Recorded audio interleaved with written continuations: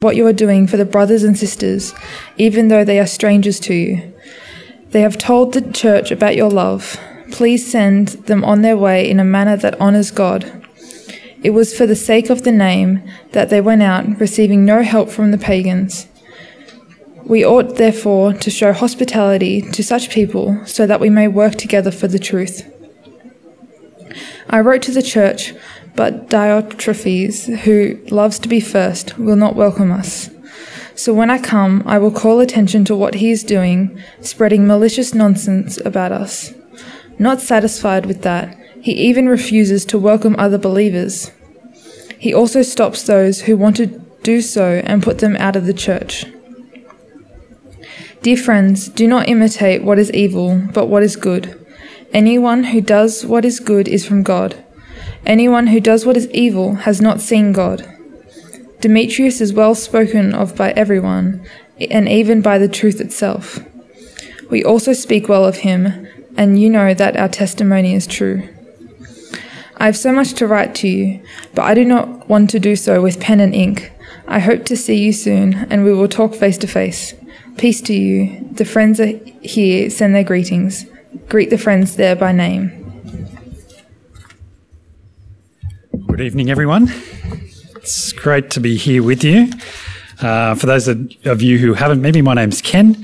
And as Grace said, next week we are starting our new series in the book of Zechariah. Zechariah is the second last book in the Old Testament and is probably not very familiar to many of us. It's not the kind of book that they teach in Sunday school or kids' church. And so there's lots of stuff in it that just feels really unfamiliar. And if you want to get a head start, then it's very worthwhile having a read of the whole book, not 13 verses, 14 chapters. And even if not, then just the first few chapters will start you getting into it.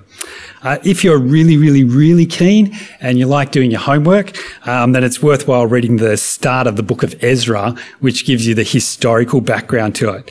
Now, we produce handbooks that go along with our series every term. These are out in the foyer, and you can grab those after the service. Depending on your home group, you may be starting that this week, you may be starting that next week.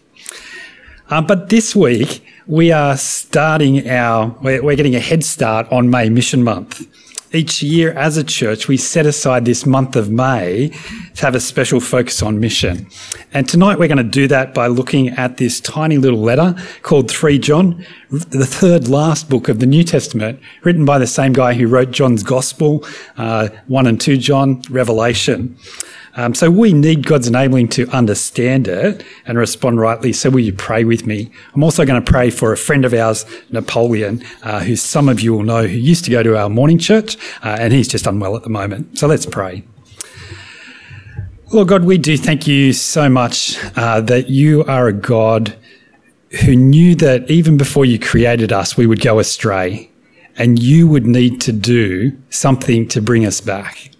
You knew that your world, your amazing good creation would get messed up. And yet you went through with it because you had a plan, you had a mission. And so as we think about that mission today, we pray that you'd give us insights into it, not only in what it is, but our part in it. Help us to understand that and respond to that rightly. We do pray for our brother Napoleon, who's unwell at the moment. Just ask that you would be at work in his body, bringing restoration. We pray these things in Jesus' name. Amen. Now, if you've noticed, May doesn't actually start until next Sunday. But we're starting May Mission Month today, a week earlier. And it's not because the pastors didn't check their calendar when we were planning this out. We're not particularly great planners, but obviously that was not the problem. We wanted to actually give more time this year to a focus on mission. Now, whether hearing about or from missionaries excites you or not, as we start May Mission Month, the first thing that I want us to think about is, what is mission? And to do that, we're going to consider two words which often get put together. The first one, mission. If I get my sticky tape here, it's going to stay there. What's a word that you associate with mission?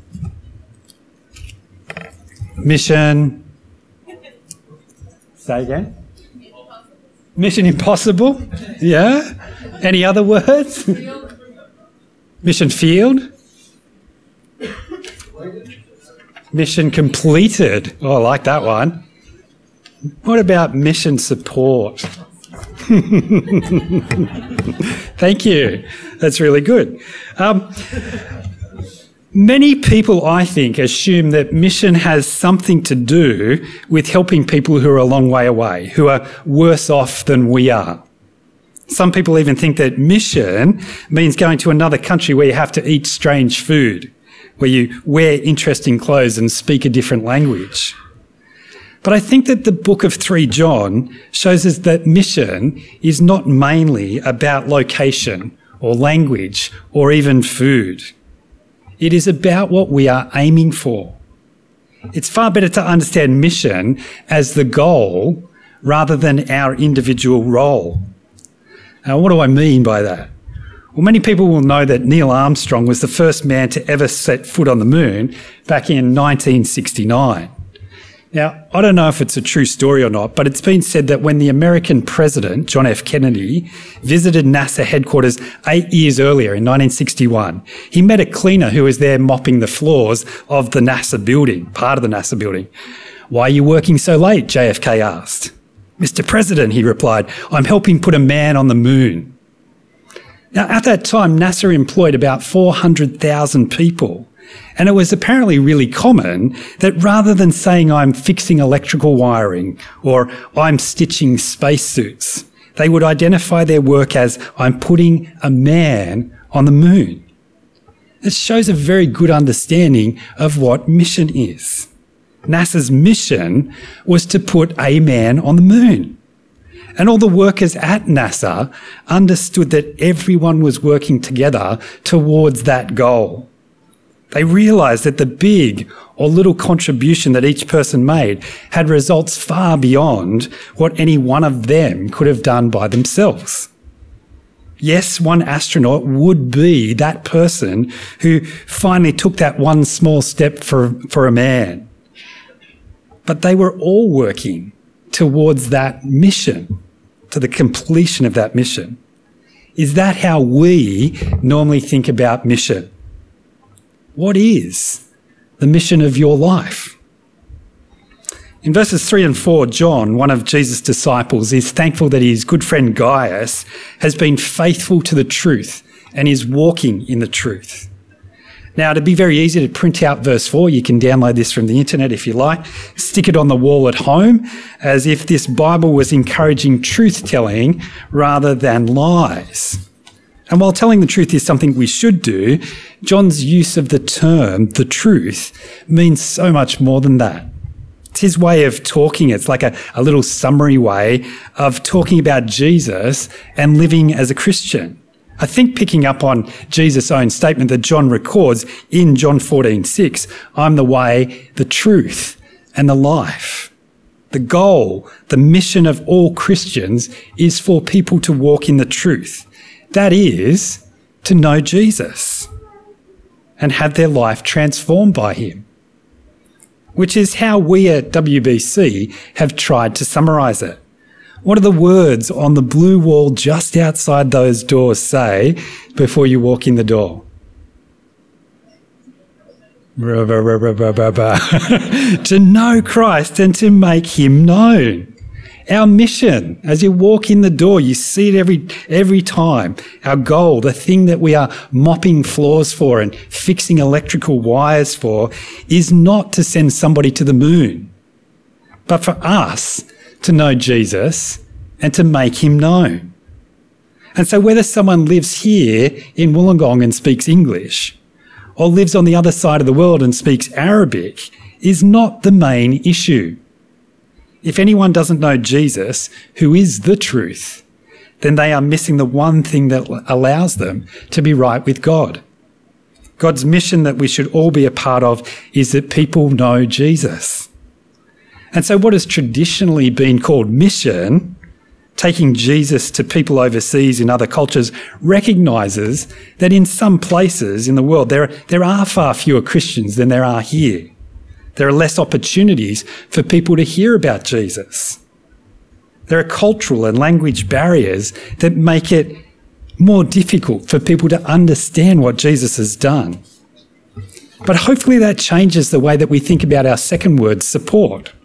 I know from growing up in a Baptist church that often when somebody stands up here to talk about mission, the message is that you either must go, that is, go overseas, or you must support those that do. And by support, it's just a code word for giving money. But the word support in the dictionary means, for one thing, to help another to stay where it's supposed to be. For one thing, to help another to stay where it's supposed to be. And the wooden braces in this picture support the fence. They help keep the fence where it's supposed to be, upright, not blown over. But I think support is also something that we all know from experience. You may get support from your family or friends who encourage you or help you with your work or your studies. We've all given or received tech support, setting up a new mobile phone, getting the computer to work, helping mum or dad use the TV remote properly. But I think that the most common use of the word support is when it's used to describe someone who is passionate about sport. Who here is a sports supporter? Come on, hands up, sports supporters. Good to see, good to see. Who can tell us the team that they support? Shout them out. Kookaburras. Panthers. Hey. Anyone else? Dragons. Local boy. Well, if you've been at WBC for any length of time, you already know that the three pastors in the English service support quite different sports. Pastor Rod supports Manly in the rugby. The other Illawarra Manly supporter was here this morning. Pastor Mark supports Japanese wrestlers. Is that even a sport? Whereas I support the best athletes ever. Cyclists, yes, you all know. Last weekend, my support, which mainly involves yelling at a TV, was for one of the biggest professional bike races of the year. It's called the Paris-Roubaix. It's famous for the cobbled sections, which contain rocks of all different sizes in the ground that the riders have to ride over. But the riders are not on mountain bikes, which are designed for that kind of thing. They're on road bikes with tiny little skinny tyres, which is kind of like driving a Formula One car in a rally. The riders often end up completely covered in mud. They get flat tyres and there are always crashes. All the way along the more than 250 kilometre course, there are supporters cheering them on. They yell and they clap and sometimes they even run alongside the riders to show their support. But the video that we're going to watch shows what happens when supporters mess up their role. Hands of Dylan van Baarle, he means that he gains... Huge crash. Somehow he's standing up. I don't know how he is, but Yves Lampaert with a massive crash. But what did he do, Hannah? I think he actually, there was a spectator there on the right-hand side that he hit, and it just threw him off. He lost his right hand off his handlebar. He hits the guy's hand. Just clapping for and cheering them on. Yves Lampaert just hitting the spectator there at the side, throws him off. He lands really hard. Yves Lampaert, the guy who crashed, was in second place at the time. They had about 8 kilometres to go. They'd already ridden more than 250 by this stage. The supporter almost certainly cost him a place on the podium, possibly even a win. Cycling can be a very cruel sport when supporters can ruin the outcome. But I think that it actually illustrates perfectly an even more important truth, that supporters of God's mission do dramatically affect the outcome. In many, many sports, supporters are kept at a safe distance from the athletes, and maybe the UCI should investigate that. Supporters dress up in team colours. They cheer or boo depending on how their team is going. But there's a very clear distinction between the athletes out there on the ground and the spectators who are sitting in the stadium. And unfortunately, I think that that's how we often think about mission. The missionaries, like the athletes, are the ones actually doing the job, telling people about Jesus. And our job back here in Wollongong is just to cheer the missionaries on, to talk about them and what they do once a year, to give some money and to say a prayer. But does the Bible teach us to support like a cheer squad or to be involved more like tech support? The proof that Gaius was doing what he should as a follower of Jesus was that he was walking in the truth, and it's seen in what Gaius had done. That is, verse 5, he had looked after the brothers and sisters. Now, if you go home and read 3 John again or 3 John again, it's very clear that John is talking about people who had gone to Gaius' hometown to tell other people about Jesus. Maybe they're in Gaius' hometown first and from there going on to other places. According to verse 5, Gaius had been faithful. He had shown that he was a part of God's mission by looking after these Christian brothers and sisters who were telling others about Jesus. We don't even have a clue what Gaius did for them. Did he let them stay at his house?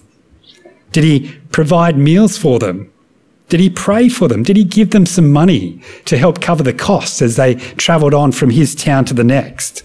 Well, the truth is that we just don't know, which is probably a very good thing because otherwise we would limit mission support to just the things that Gaius did.